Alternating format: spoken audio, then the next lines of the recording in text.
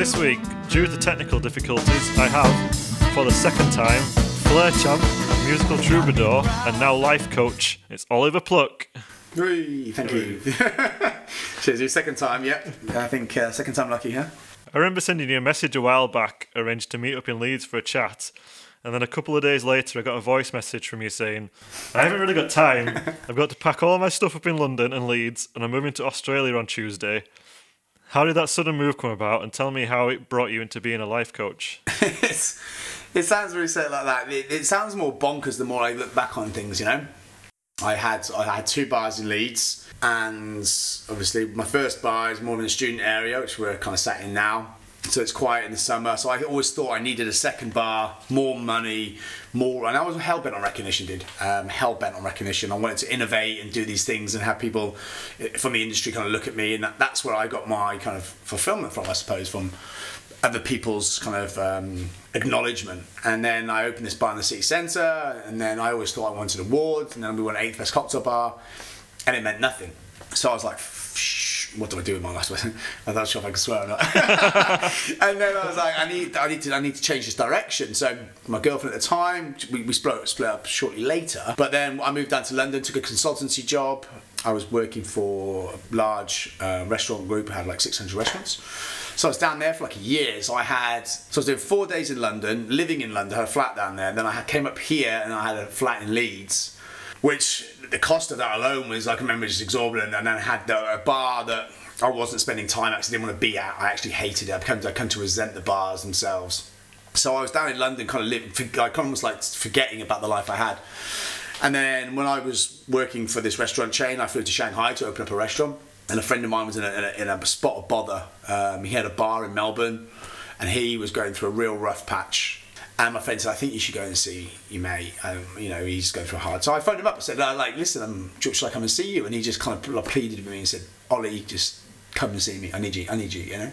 And when a friend you haven't seen in a while reaches out and says, I'd really like to see you, like, right, cool, done. So I flew to Melbourne, and the same day that I actually changed my dates to flew in so I could actually arrive for his birthday. Met a girl, as you do. And then when I came back, we kind of started this long distance relationship. And obviously I wanted to get out of bars, and I ended up selling the bar in the city centre. I literally gave it away for $7,000, all included. There's the keys, take it now. You can have a working fitted bar, till system, so everything, $7,000. Which also put me back in like 20 grand's worth of debt. But just to have not have that weight, I'd rather pay, that money wasn't worth anything, couldn't follow my livelihood and my life. And I looked to get a visa to go to Australia, like start anew fresh, and no one really knows you, like, because I was over 30, I applied for a friends and family visa, which means you can go there, but you can't work. But of course, I still have the East Village and stuff, and so I was like, you know what, I'll go there, and I know enough people to get work under the table, and I was doing a lot of filming. Back in my head, I was kind of discovering what I wanted to do, and I wanted to help people.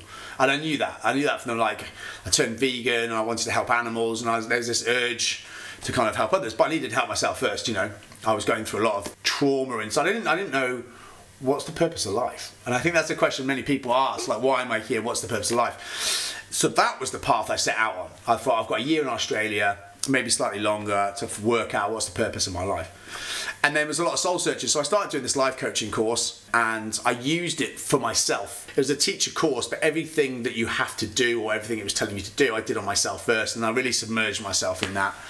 And it turns out that I just discovered this whole new person. And whilst I was doing that, I also discovered that, going through my trials and tribulations, I've had problems with owning bars and hospitality, drink, drugs. There's a real dark patch to there, that's always kind of on the surface. And it turns out I had bipolar. Yeah. Something that I never realised and I wasn't aware of, because my workaholic kind of aspects in the bar industry were covered by like my hypomanias, and the lows were covered by my drinking and my come downs, and so it's only if I got to Australia and I finally stopped drinking, and I was like, and I saw a specialist, and they're like, yeah, you got like type 2 bipolar.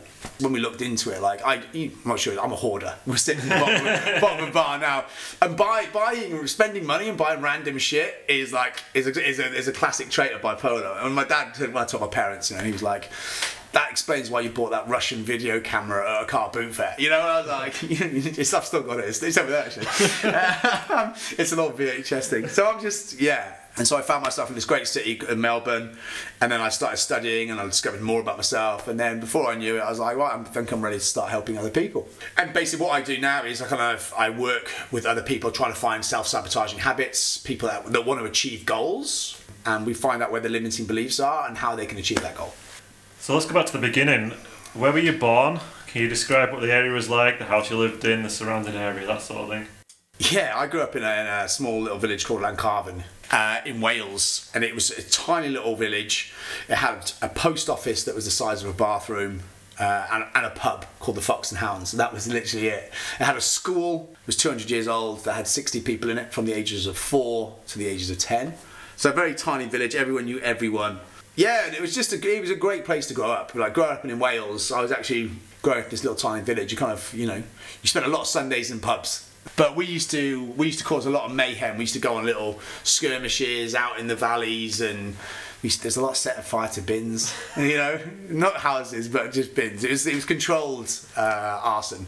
But yeah, they were good times, man. You lost your eyebrows, Peter. I did definitely lose my eyebrows a few times. If you play with fire, you definitely get burnt. Yeah. Like, you don't speak Welsh. Is that a thing for, like, mainly because you're from the south of Wales, that it's more English speaking down there, or? Yeah, there's only North Wales people listening. Like, I call it fake Wales because I'm from South Wales. It's compulsory to speak Wales up to the age of like 12. So the first for 2 years of your when am I ever going to need Welsh? But then you go to North Wales, like my friends from Rhyl, and he speaks fluent Welsh. But yet, when I went to Rhyl, everyone's, because it's so close to the Wirral and Liverpool, everyone's Scouser.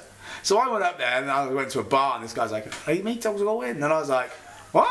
Like, it's kind of this weird mix of Scouse with But it's my biggest regret actually, because when I moved to England at the age of 14, slowly my Welsh accent kind of tailed off. Because I was kind of like semi-bullied at school because of my accent, and I don't remember going to myself, "I'm going to lose it," but I lost it. And then when you hear like people like Tom Jones and Kelly Jones and the Stereophonics, there's a little part of me that's really kind of wish I still had that. Wish I still had that. And I just spent like a week down in Wales with my mum and dad, and I was chatting to like people, and sometimes I noticed myself speaking like little dialects and little words. But growing up in Wales, I'm very proud to be Welsh, especially when the rugby plays and stuff, And what did your parents do for a living? My mum and dad, they were in the travel industry. That's how they met back in the day. My dad's, and they went on to own their own travel agency, and my dad was like the flights trading manager for like First Choice and TUI. That's why we moved up. So we always we were quite lucky and fortunate to go away, like for instance like holidays in Spain, Ibiza and stuff when we were kids. But in Barry, where my dad's shop was, back in the day, you could trade flights. Like, he would get like an Arga stove that was worth 800 quid. He would trade it for a week for a week in Marbella, but you can't do that anymore. But like, it's the stories that they tell about travelling and stuff, and I think that maybe that's where I got it from, my little travel bugs, Yeah. So I believe your dad gave you a job at one point. Oh, I don't know why. I honestly have no idea why. I was 16 and I got a job working for British Airways Air Miles, and I didn't pass my probation. But I was on really good money. It was weird. Like, I think I got my first paycheck, and this is like 1998. First paycheck was like £1,800. And I was like, what do you mean 17 years old? And they were like, hey. But then I didn't keep that because I was pretty bad at it. But then my dad's like, I'll give you a job working at First Choice. And there was a time when, which is quite famous, I booked 50 golfers out. I'd reserved the outbound seat I'd sent out, and I'd reserved them. So they print the tickets and sent them. So the outbound I'd confirmed, but the inbound I hadn't. So when they'd flown out, after 7 days, the inbound had just cancelled itself. So all these people, the outbound flight was correct, like fine. So one Sunday, like, my dad gets this call on his day off, and he's like, Jim, we've got a problem. So what's the problem? He's like, they've got 50 golfers coming back from like Portugal, and they're all stuck, and we can't fly them. We've got to fly 5 into thingy. And he's like, I want to know who made that booking, why it failed. And they were like, it was your son. And he was like, what? And I was like, but I still kept my job. If it was anyone else, and I do love my dad for that, but I did it for the summer, and I used to drum. I remember I was drumming on a desk, like, I remember like this big CEO coming down and just going, "Can you stop drumming on the desk?" And I was like, I don't honestly, that my name must have been, but my dad was gold, He got a pay rise, he got a promotion, and I didn't have any effect on that. So I think that goes to show how good he was. Were you a good student when you were at school? No, that's terrible. That's the worst. I hated school. I was good at it till about 11, and this is a really interesting point. I was kind of really good, and then you leave primary school. Primary was fucking easy, you know. And then you go to comprehensive school, and in comprehensive I was that clown of the class, joker, But what you don't realise is when I was 9.5, I was diagnosed with something called Perthes disease. So the left hip, my left hip, where the ball meets the socket, the oxygen can't get to the hip, so the hip bone deteriorates. So I was in hospital for 2 weeks in traction, so I couldn't move the bed. My legs were on weights. Then I got out and I was in a wheelchair, so I had both my legs then plastered and with a broomstick in between them. And I was in a wheelchair for 2 months, and that was all just before I went to comprehensive school. And before that, I was like really into gymnastics. I was really like active. So it's interesting when I look back and I was like, you know, I was actually really good at school, and then I had this disease, and then when they said, well, you can't go to the wheelchair in Wales because the comprehensive school, because it's all stairs everywhere. So they said, right, we'll take you up, you know, we'll put you in a sling. So my left leg was in a sling and I was on crutches for 3 years. So my whole sports career, gymnastics, had gone. And I knew that I wouldn't get that back because I knew this was a 4-year disease. If not, the hip bone snaps and you have to have hip replacement surgery at 11 years old or 12, you know. And no one clocked this back then. You've got a kid who's got a disease on his hip. His life has kind of been stripped before him. He can't do anything. If you'd worked with me, there's certain teachers that worked with me and they got great results. But you know what I mean, I was kind of playing up there, and that just kind of escalated. And when we moved up to England, my brother was a phenomenal singer that ended up going to have lead roles in the West End. They're like, do we move Ollie in the middle of his GCSEs or my brother? Because it's different curriculums. So then, of course, they moved me. Brother went to the Brit School of Performing Arts, this new fancy school that just opened. I went to another comprehensive school. I knew at the age of 14, 15 that because I went to England, I'd have to resit my GCSEs in 2 years. So everything I did was redundant anyway because I'd missed whole years of curriculum. So I think I gave up at school before I even had a shot at it, you know, if that makes sense, like between Perthes disease. And I didn't think about that at the time. It's only like regressing back now doing coaching that I was like, no wonder I was shit at school. No wonder I hated it. No wonder I played up for the teachers. No wonder I did all this because what chance did I get? Tell us about you moving over to the TGI Fridays and how that started your bartending career. So yeah, literally when I left school, you know, like me and my mates, of course 17, 18, 19, 17, 18, you just want to drink in the pub at the weekends. You know, there's this new freedom where you're like, hey! And I went to school in a place called Oxted in Surrey. And there's a place called Old Oxted, and it's just like about 8 pubs up a hill. So we used to go and hang out there, and obviously I love bars. I love the social aspect of being in a bar, you know, chatting to people. And my dad had just let me go. I was working with my dad that summer, and TGI Fridays had just opened. And they were like this big American company. We're talking about 1998 now, you know. There was no cocktail bars like it. Even hotel bars weren't that, you know, that good. They used to have a menu with like 230 drinks. It was all about personality, like these larger than lives. Hi, how you doing? And anyway, I remember going for the interview, and the guy was like, "You're too young." And I was like, "Well, no, you guys are Fridays. You have your own training style. I'm fresh. I don't have any bad habits." And they were right, so I got trained to a really high standard, and I just loved it. I loved every aspect of it, you know, chatting to people. And my trainer said to me, it's almost like being a spy, you know, because you didn't just serve people, they wanted you to extract information from people. So the things where if someone would come through the door, my trainer would go to me, I want you to try and guess by the way he looks, by his shoes, by his watch, you know, what does he do for a living, who is he? And then we'd have a competition, and then you'd go over and you go, hey, how you doing, what's your name? He'd be taken back, he'd go, John, how you doing? My name's Rick, and he would start this conversation, and at first I was like, how the hell is he doing this? But then and I got really good, and within 2 years I was second in the UK at Flair, and I was headhunted to go and open up the Emirates Towers in Dubai. Should probably just explain a bit what Flair is, because yeah, that's a really good idea. So obviously, for those who haven't seen film Cocktail, Flair is people think it's throwing bottles, but it's not. Flair is the persona. It encompasses everything that you kind of oozes out of you in the way of performance. So Flair could be me throwing a bottle, like throwing a glass behind my back, making a drink with certain je ne sais quoi, you know, flair. But also Flair is the ability to, like, in bars you work on a station. That's your station. It's not like pubs where everyone crosses over and serves everyone and it's a fucking mess. You have your station, you keep it clean, you keep it tidy, and you serve people in this station. So your ability to serve, hey, how you doing, John? My name's Ollie, blah, blah, blah. Who's your friend? Cool. Then you'd introduce people that were sat at the bar. So, hey, John, have you met Phil? Phil's in aviation as well. Oh, cool, where are you from? I'm from Korea, you know. Because in Crawley, TGI Fridays was near Gatwick Airport.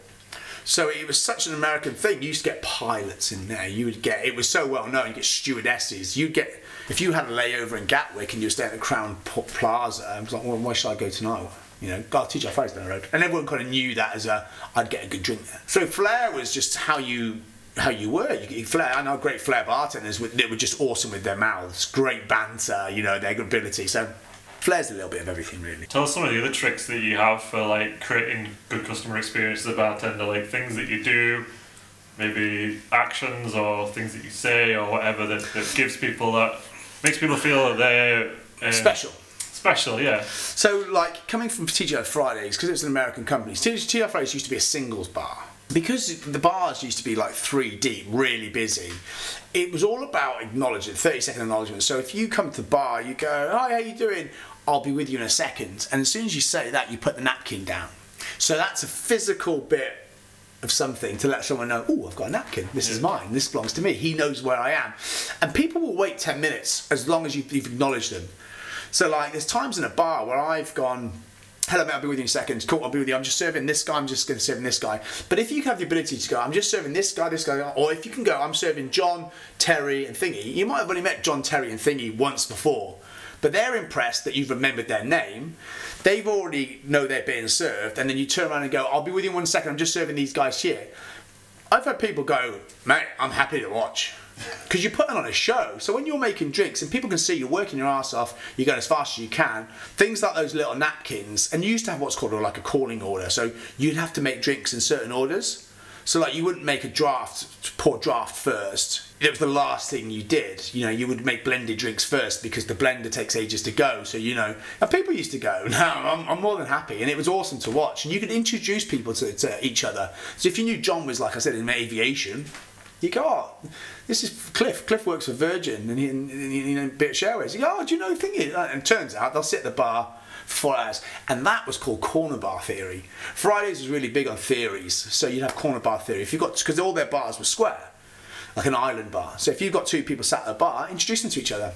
And then you would move on to the next guests. So it was all about creating harmony. And so you want people to stay at your bar all night and spend money.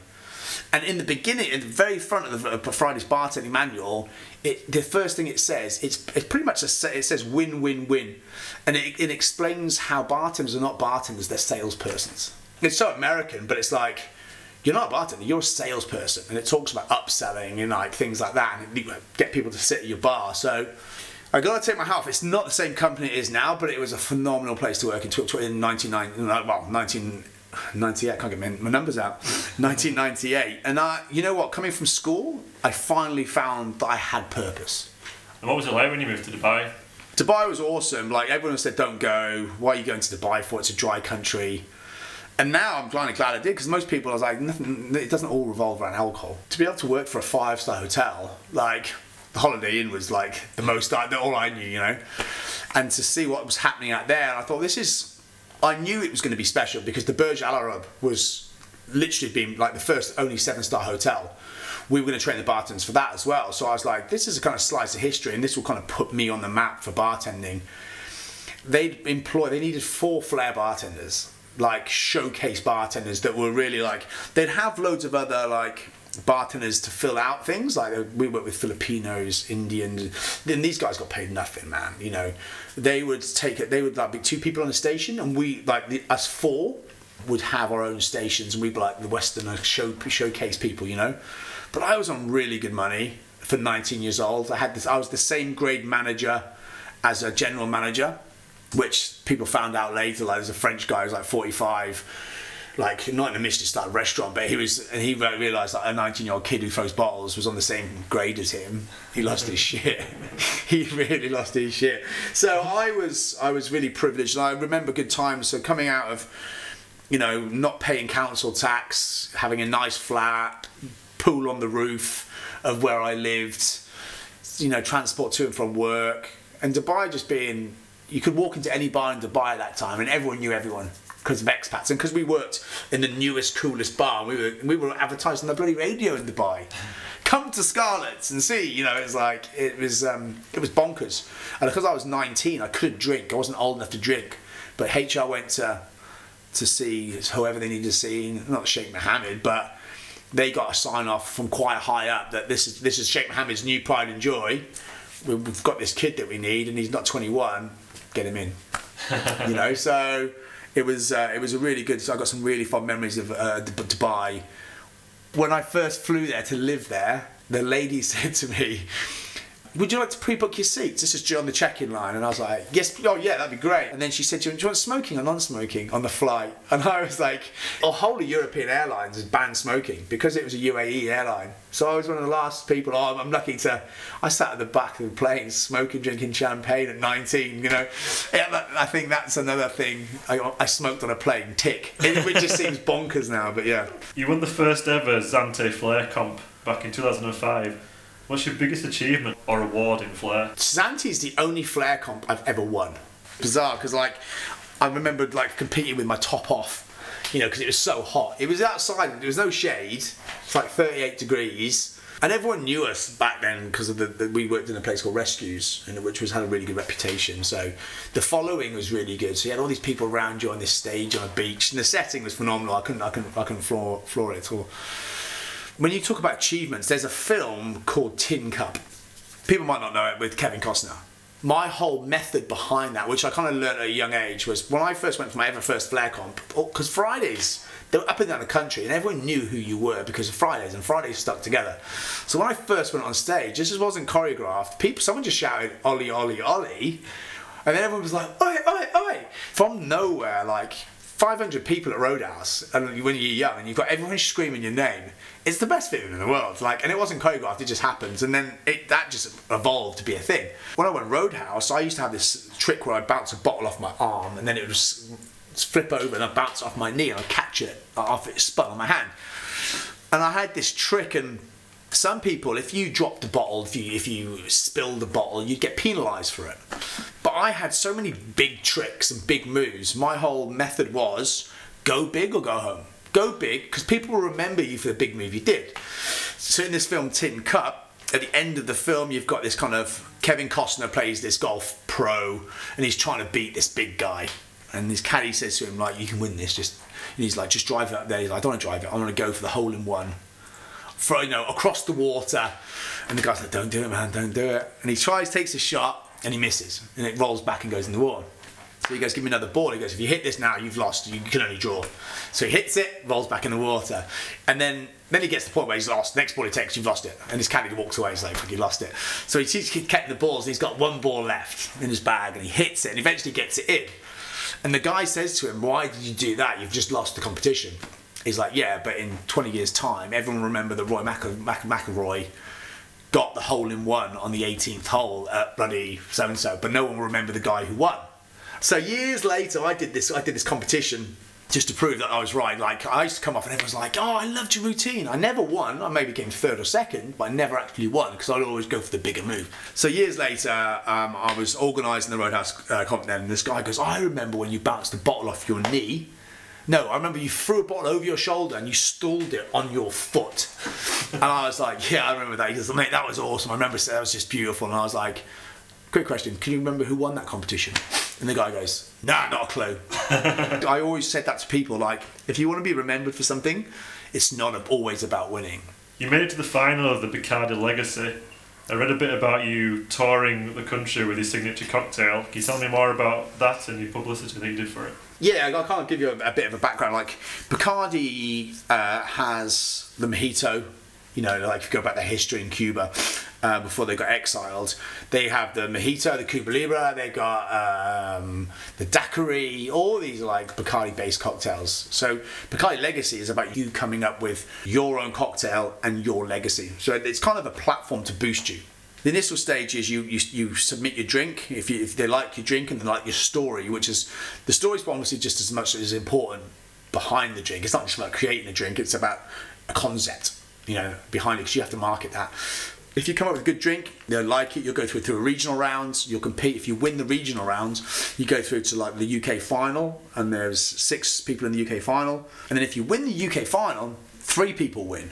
So you kind of get down to top 3. And those 3 people, you go what's called the 3 most promising.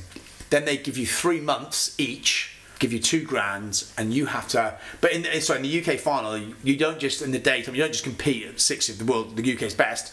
You actually just sit in front of a marketing team and say what you're going to do for the next 3 months and how to market it. So you get judged on your performance on the night and your marketing plan.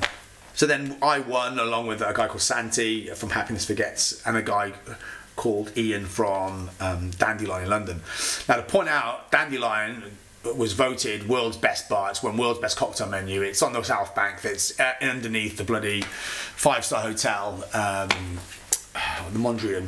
And I've been out of the industry for 10 years. Santi was from Happiness Forgets, which was in the top 10 world's best bars. And then there was me from the East Village. And I'd been out of the industry for so long. I just opened the East Village, and I did it to put us on the map. Little did I know that in the top 3 there would be these world's best bars, and me from a dive bar in Hyde Park in Leeds. So the cocktail was called Amistad, which stands for friendship. It was the first time that the Americans and the Barack Obama went to Cuba, and they were kind of building up this kind of, I'd say trade or friendship, that kind of connecting those kind of broken bridges from years ago, you know. Each spirit, like the bourbon represented America, the gold rum represented Cuba, but then there was Amontillado sherry, which represented when the Spanish were in Cuba. You know, there's all these kind of little nods to things, and that was my concept. It was all about friendship, raise the glass to friendship. So my concept was ask for Amistad. I came up with these playing cards. The drinks were on menus all up and down the country, all over the world. And you had this card where you filled your details out, and if you Instagrammed it, you'd get a free holiday and stuff. So it was a really good experience. And annoyingly, it was one of those things where a friend of mine said to me, just to let you, in the beginning competition, just to let you know there's politics involved here. And I was like, what do you mean? He's like, Ollie, it's Bacardi, it's the UK, you're up against Dandelion, which is probably one of their biggest contracts, or the contract that they want to get. And Ian Griffiths is he's like a golden child in the industry with them. And I was like, okay, cool. So it's like, what can you offer them, and what can they offer them? And I was like, okay. So when I did the competition, everyone turned around to me and said, oh, you've won this. You've won. And you kind of you buy into that because you're constantly tracking what someone else is doing. And then when it got to the finals, in the heats and in the end of it, one person was in charge in Bacardi for marking everything. And I was like, well, that seems a bit unfair that one person, and turns out I didn't win, and I was absolutely heart-wrenched, gutted. I couldn't make my drink. I didn't make my drink for 2 weeks after that, because you've literally, because the process is 6 months long. By the time you've entered the comp, even the guy that won it in a publication said, I thought Ollie Pluck should have won. Which for me, I love him to bits for saying that. You know, he went on to do a phenomenal job in the bars that he worked at. He's just an incredible human. But by him saying that, gave me closure. Stitched up like a kipper. How did you get the royal wedding gig, and what was the Queen like? Queen, small and posh. Royal wedding gig. That was a doozy. When I used to work at Beer, I used to work at this bar. We run this bar in Battersea Rise called Beer One, which is now a massive chain, but there's like one of them, you know. And there's this guy called Small Paul that used to collect glasses, a little legend. This guy played the Artful Dodger in Oliver in the West End, you know. And he was a little geezer, and he ended up going, after glass collecting for me, years later, he ended up going to operations manager for a company called Esprit. So they got the front of house contracts for the royal wedding because they were based in Knightsbridge and stuff. And Mosselman's family did a lot of cooking for the royal family. They had the catering side of things, so they were working together. So they were sat in a room talking about, right, we need someone to do the cocktail consultancy for the royal wedding. You know, we've had initial chats with Kate and Wills, and they wanted drinks like Sex on the Beach, margaritas, B-52s, Jaeger bombs. We need someone to do the cocktail consultancy. I don't know who can do it. And my mate's gone, I do. He's like, who do we do? Well, we can't use Diageo, we can't use Brown Foreman because non-disclosure agreements. We want someone that's just an individual. This guy goes, I know, Ollie Pluck. Ollie Pluck, who's Ollie Pluck? And then he's like, oh, he's the best. And this is just a glass collector I work with. He's you know, I love him for it. So this lady said to me, and I was down doing a roadhouse and organising, she said, let's grab a coffee. And this was like a Sunday, and we met on the South Bank, and I was like, hey, how are you? Love to meet you. Please meet you. And we'd exchanged some phone calls before then, so...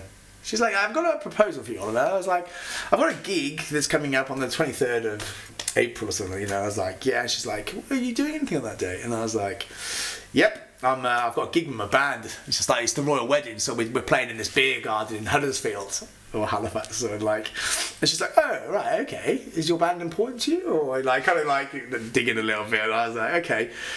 I'll ask you again. And I was like, what are you doing on the 23rd of June? Because I have this gig that I'd like you to do, and I want you to do this gig. And I was like, is she not listening to what I'm saying? Unfortunately, I've got my own gig, I'm playing a band called Pocket 3. And she like dropped her shoulders and she sighed, and she's like, do I really have to ask you again? And I was like, what am I not missing? And she's like, I have a gig. And I was like, hold on a second. And you can see like, yes. It's like, is your gig the reason that I'm playing at my gig? And she's like, yes, now you're getting the gist of it. I was like, is it the royal wedding? Is your gig the royal wedding? She's like, oh, we finally got there. Like, and I was like, holy shit. So then I had to backtrack in my head of everything that she'd said up to that point of like what needed to be done. So she needs cocktails, and I was like, right, okay, yeah. And she's like, okay, I need you to go and meet the Mosman brothers in Knightsbridge. Can you do that? I was like, yeah. So like a week later, I went to Mosman's. Now in Mosman's in Knightsbridge, it's a private members' dining hall, right, in an old church.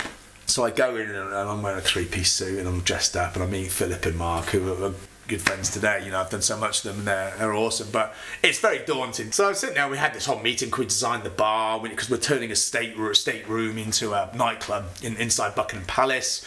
How are we going to design the bar? So we had to do a little thing, and Phil goes, what are you doing next week? So we'll meet you at the palace, and we'll go through the designs of the palace. And I'm like, I just like cool as cucumbers. So just on the same page, when you say palace, which palace do you mean? You know, in my head I'm thinking Ali Pally, Crystal Palace, you know. But there's St James's Palace, there's Kensington Palace, and he's like, Buckingham Palace. Yep. I was like, yeah, perfect, no stress, that's great, just wasn't sure if it was. So I went to Buckingham Palace the next week, which is just bizarre, and then you walk in, and you're just like, holy shit. Just on the walls, slices of history. Like pictures of like, I can't even like, kings, like, from like 1640s. And like, it's just bonkers. And like, can you not, just one thing, don't walk in the middle of the carpet. You have to walk on the edges of the carpet. You can't walk down the centre of the carpet, you know, because you can't wear it out and stuff. And it's just, as they're showing us around, I'm just going, holy fucking shit. Sorry for swearing, but it was just like, because I'm big on like, not history, but the older I've got, I'm like, you're in Buckingham Palace, man. I was in my head, I'm like, where's the toilet? I need to go to the toilet. I need to use the toilet at Buckingham Palace. But yeah, and it was bizarre. We took the state room, we took the measurements and stuff, and then when we went back to do the gig, so we went to do the setup and stuff, and someone comes, Charles is going to come round and he's going to have a look. So Charles is in the building. So, all right, cool. Turns out Charlie never came. That's Prince Charles, if you're listening, so don't say Charlie. Prince Charles. So then I was like, the next day, Queen's coming around. So it was like, the Queen's going to come around and have a look. And you're like, fucking Queen's going to come around. It's as if the Queen's going to walk in. You're like, well, it is her house. You know, it's like, and we were all like, well, I wonder what she's going to come in wearing, like slippers and a dressing gown, like smoking like breakfast at Tiffany's kind of cigarette, like, hello. So we were throwing cases of stuff over, like me and my friend Clint, throwing cases over the bar to each other when stocking the bar up. And we're working with a couple of other people that we've got friendly with, and we said, can you give us a hand? And then someone like, I think Clint just kind of gives me like a tap in the nuts, like, oh, you know, like kind of, like, I clock him in the nuts, and Clint clocks someone else. So then you've got like 8 grown men all tapping each other in the nuts, right? And slowly, one by one, I glance over and I just see the Queen walk in, and I'm like, Queen, Queen, Queen. So I just turn my back and I just kind of slide away, like. Then Clint sees and slides away, and then before you know it, like everyone just kind of goes Queen, Queen, Queen. But there's these 2 guys, and they're not seeing it, and they're trying to hit each other in the nuts, going, and I was like, Queen, Queen, Queen. But it was awesome. It was really cool. And then she's tiny, and I was like, that's the Queen. She's like 10 foot away, you know. And I was just blown away by that. You know, that was really surreal, bizarre. giving each other vanilla nut taps whilst the Queen's like 10 foot away. Yeah, it was a lovely occasion. It was brilliant. Yeah, it was really good. So tell me about the time that you met Muhammad Ali. Oh, dude, I don't know why that always slips my mind, and it's like one of the best stories. So I'm working. I had a contract for the House of America. So the Mosman brothers I did the royal wedding for. They're like, the first gig I got off the back of that was the House of America, running the bars for the Americans, which is a closed house, and it's set up for all the athletes' parents to watch the games. It's their little hub. Everything's free. There's a bud deck in there, so everything's like beers free, food's free for the whole games. And so is this the Olympics? Or? Yeah, the Olympics. Yeah, so 2012 in London. So we're having this morning briefing, and someone's like, so Muhammad Ali's going to come today. He's going to open up the games, because the house is open before the games actually start. He's going to open up the games. We're going to show this little montage of his career. Then he's going to come out in his wheelchair with his wife. So in the green room, what we need is they've asked for this rider for sweetened tea and unsweetened iced tea with a few other bits and bobs. I was like, yeah, cool. We had that morning briefing, and I forgot all about it. You know, it wasn't my job to specifically do it. The rider was just put out there. And someone then came to the bar like 4 p.m. and they said, oh, we're looking for the iced tea. Where's the iced tea? And then I was like, oh shit, right, Muhammad Ali's coming. Yeah, cool, the iced tea. And I was like, hey, it's okay, I'm already doing that. It's fine. Is it for the green room? And they're like, yeah. Muhammad Ali's gonna be arriving in 10 minutes. And I was like, fuck it, right, cool. So I ran down, and weirdly, I was trying to find. I remember I had gone into the kitchen to find this iced tea, because it's a specific American brand, like Lipton iced tea that he has. But they had this crystallized version of it, you know. So no one could find the crystallized version. So I'm like, I'll just make it fresh. I think that was my kind of mindset. I had to make a jug of it. I had to come in a specific jug. So I'm boiling this kettle, I run upstairs, I'm grabbing another point like that, and then someone's like, Muhammad Ali's arriving in like 2 minutes, his car's pulling in now. So I'm like, so I run to the green room, put the glasses down, so I run that thing, and I go downstairs and I get these jugs of iced tea, and I'm filling the jugs up with water, and I pour the iced tea in, a bit of lemon. And as I run back up the stairs, he's literally being wheeled round this corner. So I kind of and he's got like 2 security guards, so I kind of tuck myself behind the security guard, and this kind of looks behind him, and I said, oh, I've got the tea for the green room. And he's like, all right, because he's like, who are you, dickhead, and why are you so close to me, you know? So we go up to the green room doors, and Muhammad Ali's wife wheels him into this room.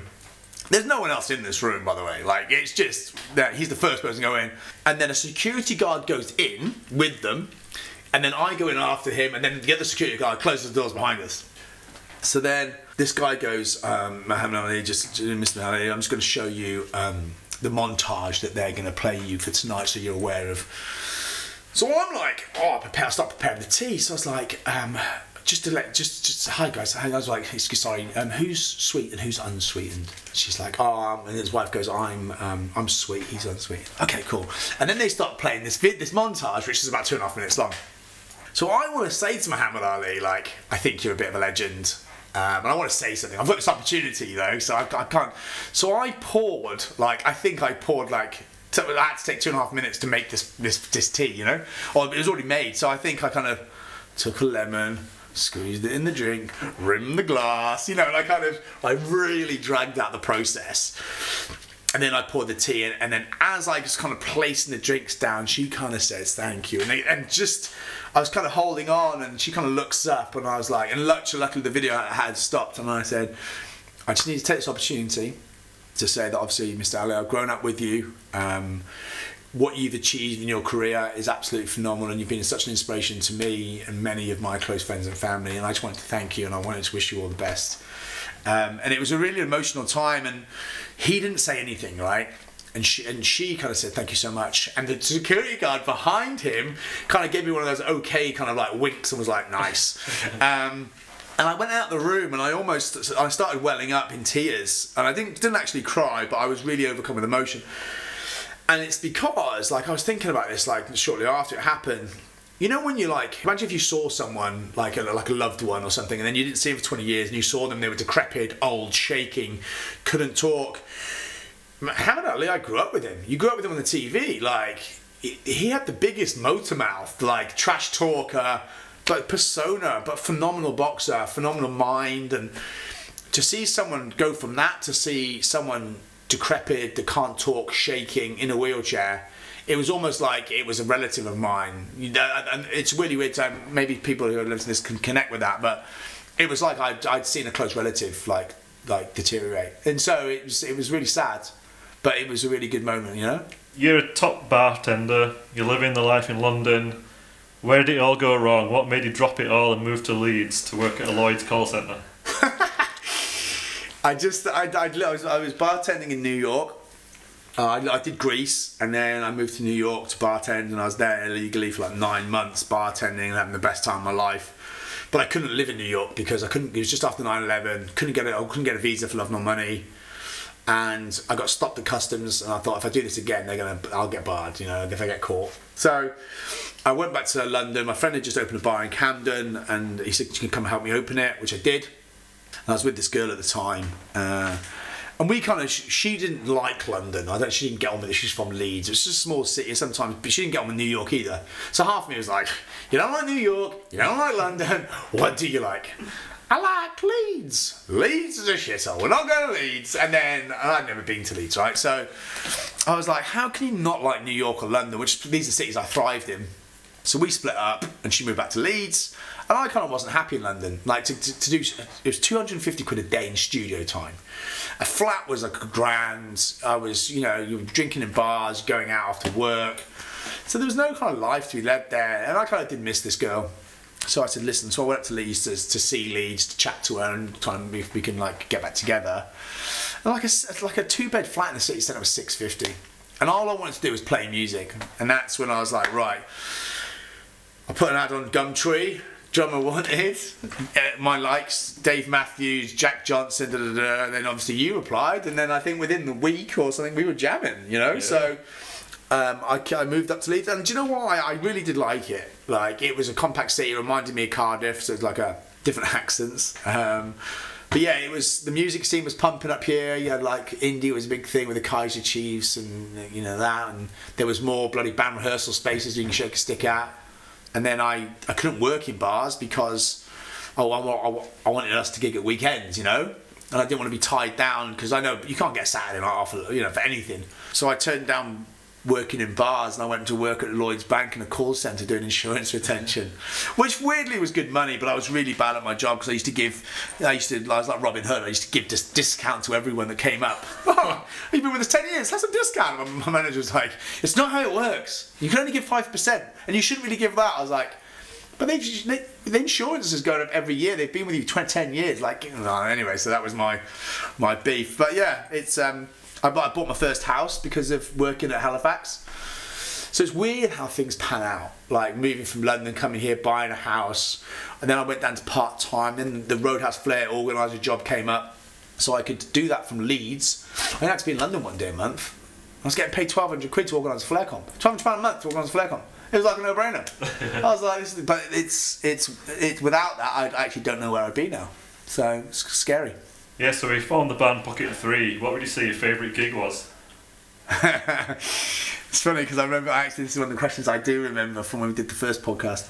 It was definitely the one in Hebden Bridge, which is weird because the Brunel social clubs, don't get me wrong, great sounds, legendary. Legendary venues, but like that. But then I was like, this place in Hebden Bridge. If you've never been to Hebden Bridge, it's like Brighton is like they say is a gay capital. This is like the lesbian capital of the north. Or something. So we're in this pub, and it's just we're just playing our songs. But it reminded me when I used to go to Somerset to visit friends, or when I was in Cardiff, you used to go out to watch bands, but you didn't care what band they were. But and it was that mentality. These people came into this pub because there was a band playing on Friday nights, and our tunes were funky. And we had Lucy on the brass and playing the saxophone, and then funky, your drum beats, and it was just funky tunes. And everyone was just dancing. There's a guy with a dog. Someone's on a table. We did a Walk This Way medley with Suck My Kiss or something, and the mic span around the guy trying. It was just loose. It was basically a mosh pit. Yeah, but it was just weird but awesome.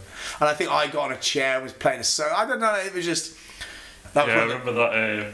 For that stupid competition over in Manchester, we were doing it was the audition stages, wasn't it? Yeah. And Andy was just freaking out. It's like, my bass won't work. I can't get my bass to work.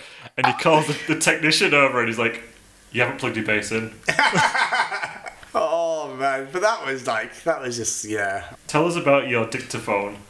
I used to have this little dictaphone, and I'd be in the street, or I go, idea for song, and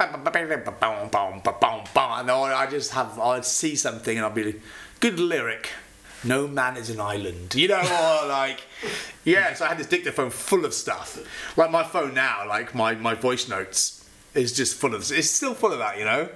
And it's weird, I was going through stuff and there's like 30-second snippets of guitar stuff, and I'm like, that's a really good lick or riff, or, you know, or chord progression or something.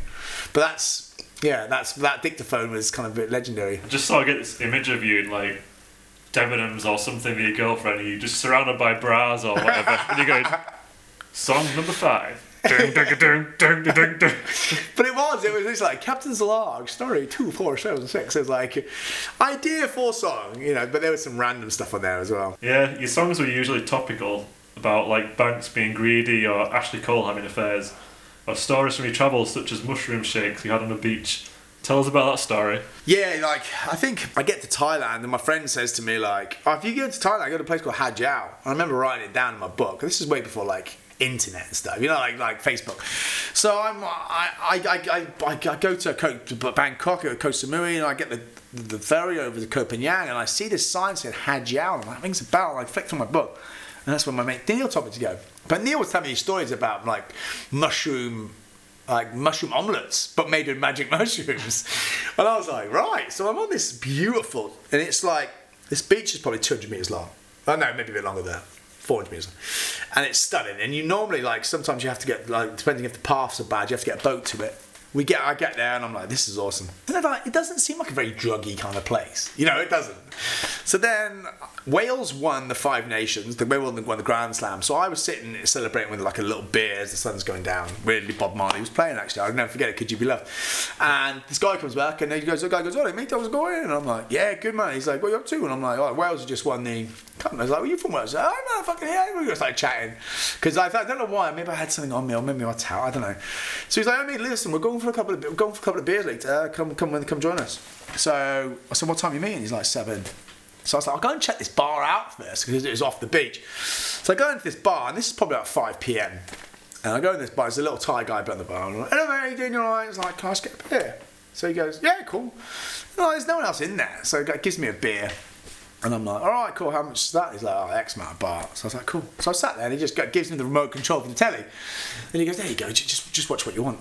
And then we got chatting a bit. I was like, hey, dude, do me a favour. I was like, I can get some weed from.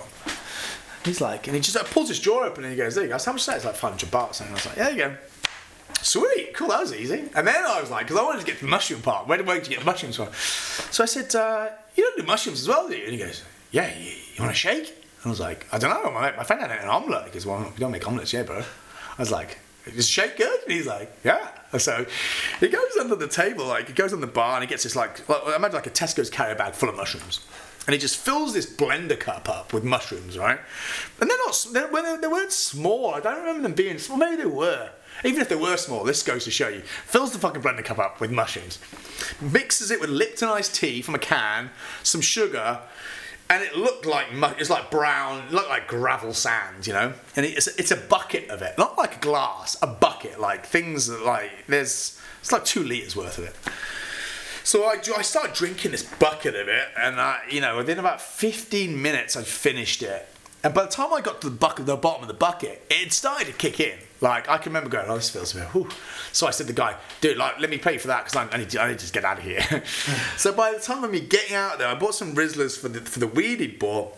I walk 400 metres back to the beach, and it's dark by now. I've been in there for an hour. It's about 6 p.m. I'm on the beach. So I'm sitting there, and I'm like, looking at the stars, and it was like, whoa, and it all starts kicking in, right? And then the people are now having dinner on the beach. So they lay out all the tables on the beach, and people are starting coming out and having dinner. So now I'm just lying on this, like, the sand or the deck chair, and I'm like, oh, wow, this is amazing. Then I hear Mr. Jones by the Counting Crows playing at the end of the beach. And I'm like, it's my favourite song, I gotta go. So I get up and I try and walk. Now, the only way I can describe it is my legs were jelly. I couldn't move my legs. Now, if you've ever seen, like, Captain Jack Sparrow walk, it's like, all gangly. I couldn't move, like, just trying to walk, and I couldn't walk. And I can remember people sitting there just laughing. Because one leg was struggling to get in front of the other. You know, it's like... And then I finally collapsed. And the timeline's a bit blurry. I sat down for maybe an hour. Then I finally made it to the bar Mr. Jones was playing. Of course, Mr. Jones ain't no longer playing. There was a couple of German guys in there, tripping, and then I'm like, I need to get out of here. I can't be in here. So then it's dark, and I go and find myself a corner on the beach.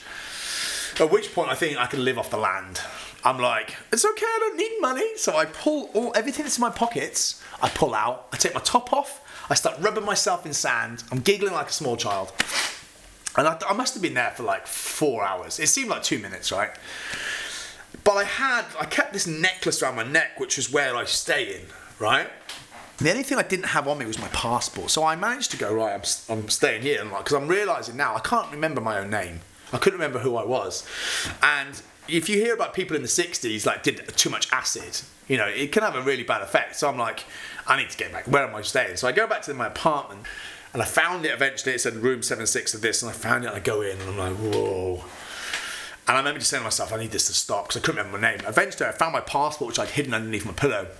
And I had it up against my face. And I was going, I'm Oliver David Pluck. I'm Oliver David Pluck. And just like that, it just like someone switched the light and it stopped. And I was like, holy fucking shit. And I looked at my watch. And by this time it was probably about 1:30 in the morning. Right?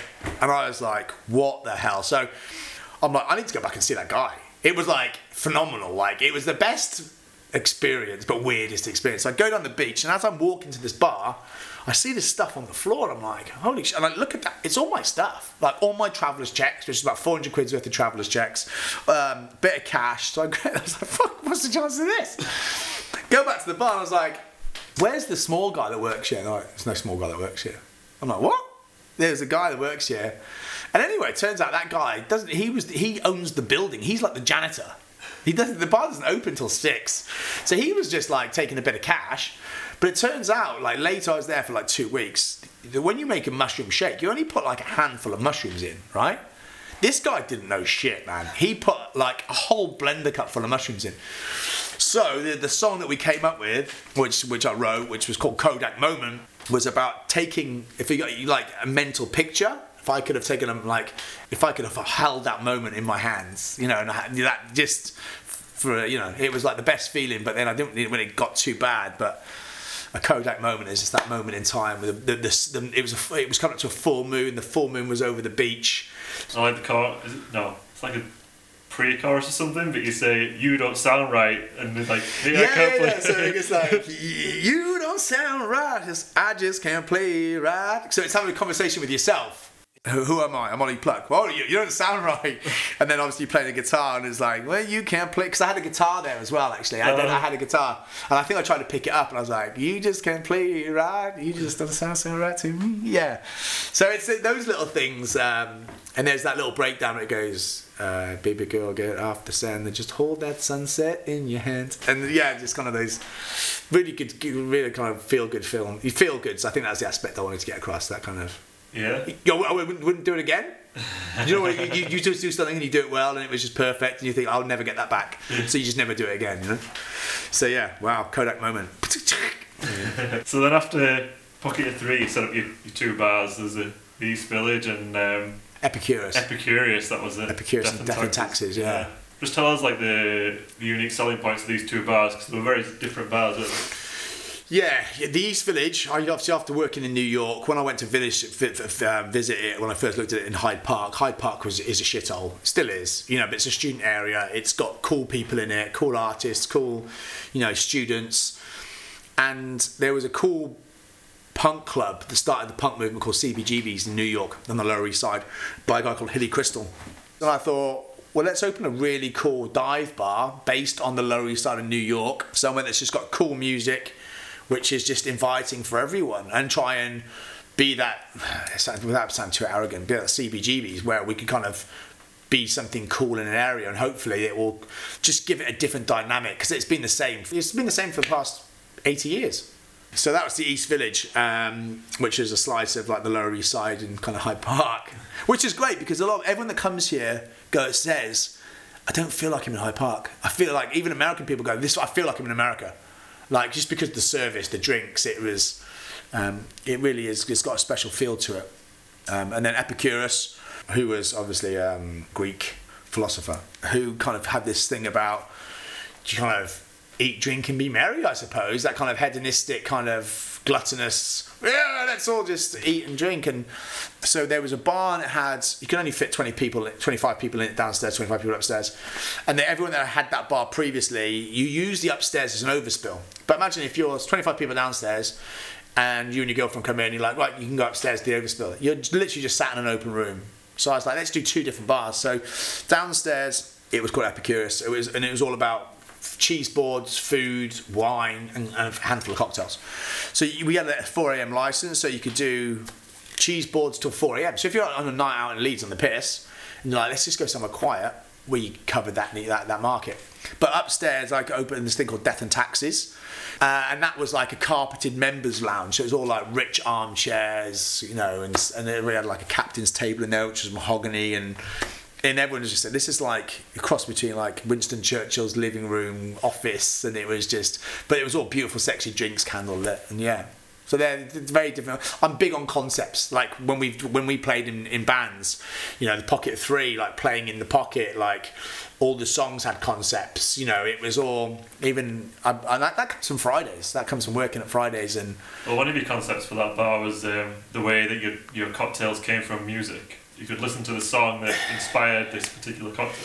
Yeah, it's really sad that didn't come all the way to fruition, really, because the idea was I wanted to do this cocktail menu where you choose, you listen to 30 seconds of a song, and there's only 10 cocktails, 30 seconds of each song, and you choose your cocktail not by what's in it. You listen to the song and you choose. It's fucking brilliant. The more I talk about it now, I'm like, damn it! It's like, so like one of the songs was Space Oddity by David Bowie, you know, and like, imagine listening to it and then you go, right, so when you get that drink arrives, you put the earphones on and you listen to the whole song. So from the first initial smell, the sip, it matches music, and that's never been done. And I was like, but you don't know what's in it. Like, even when you get it, you're like, you really have to have an open mind, because people are like, I don't like tequila. And then you make them a drink, like, what's in that? You like tequila? And they're like, it's the best, you know. So, yeah. And I'd love to do it again, but some of the ideas we came up with, like one of the songs was No Regrette Rien by Edith Piaf. No, je ne regrette rien, and it was just like, that's phenomenal. It's such a powerful song, and the words. But that was right. You get the words as well. So the ingredients were taken from the words. You sometimes said that you wanted to open a speakeasy. Is that something that you still want to do? Definitely not. Couldn't think of anything worse. I'd rather watch paint dry. Speakeasies, they've all been done to death, really, you know. And it's cool, it's trendy and stuff, but I'd rather spend all my time working on myself or helping others, more importantly. You know, I think alcohol... Well, it's funny because now I work with people to try and overcome alcohol and stuff like that, but yet I still sell it through the East Village. But I was just literally talking, I was talking to myself actually, just having these thoughts about down here where we are now, hosting free sessions, doing free life coaching sessions, but like doing talks with students on things. I think the things I know now, which if I was told 20 years ago, might have changed the course of how I did things and where I went. So I thought, instead of, you know, I'm still going to obviously do coaching and offer my services out, but I will do free sessions, group sessions down here, collectively for students offering... Like hospitality students? No. Oh. Just anyone that just wants some life guidance and just kind of being able to offer something back, which I thought would be really awesome. And it might help some people might go, yeah, but... There's some really good framework sessions and some workbook stuff that I've done that you like. There's some really good things on the future, and if I could just help more and more people. So doing a speakeasy. If it's going to be a speakeasy, it's going to be a life coaching speakeasy. Yeah. It's not a bad idea. It's not, is it? Well, that wraps it up. So thank you for talking to me for a second time today. Honestly, man, thank you. It's been great to reminisce, and yeah, thanks for your time and doing this. Yeah, amazing. Thank you. We'll actually press save this time on the tape. Cheers, dude. Take care. Yeah, I've got 7 days left in June. The Corsair road was pumping The people, they make the move. Yeah, I don't know, and I failed to see if this was right for me. You be touching the deepest parts of me. 'Cause I've got 7 days just left in June. Yeah, and the stars, they figure it out, and they revolve around the moon. See, I don't know, and I failed to see if this is right for me. You were touching the deepest parts in me. You captured me, and it was a Kodak moment that captured all the colors beneath the deepest parts of me. And that is where I want to be, safe inside this music with these words I keep criticizing.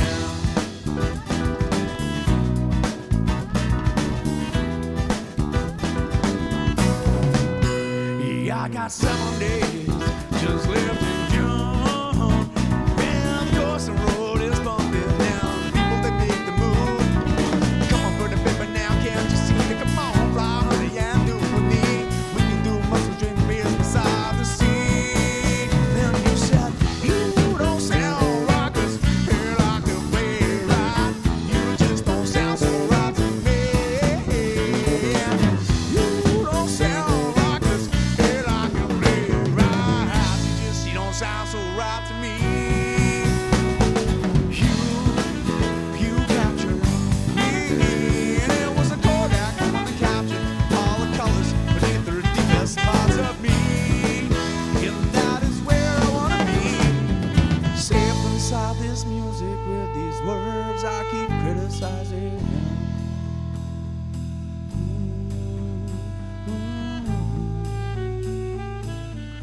Criticizing.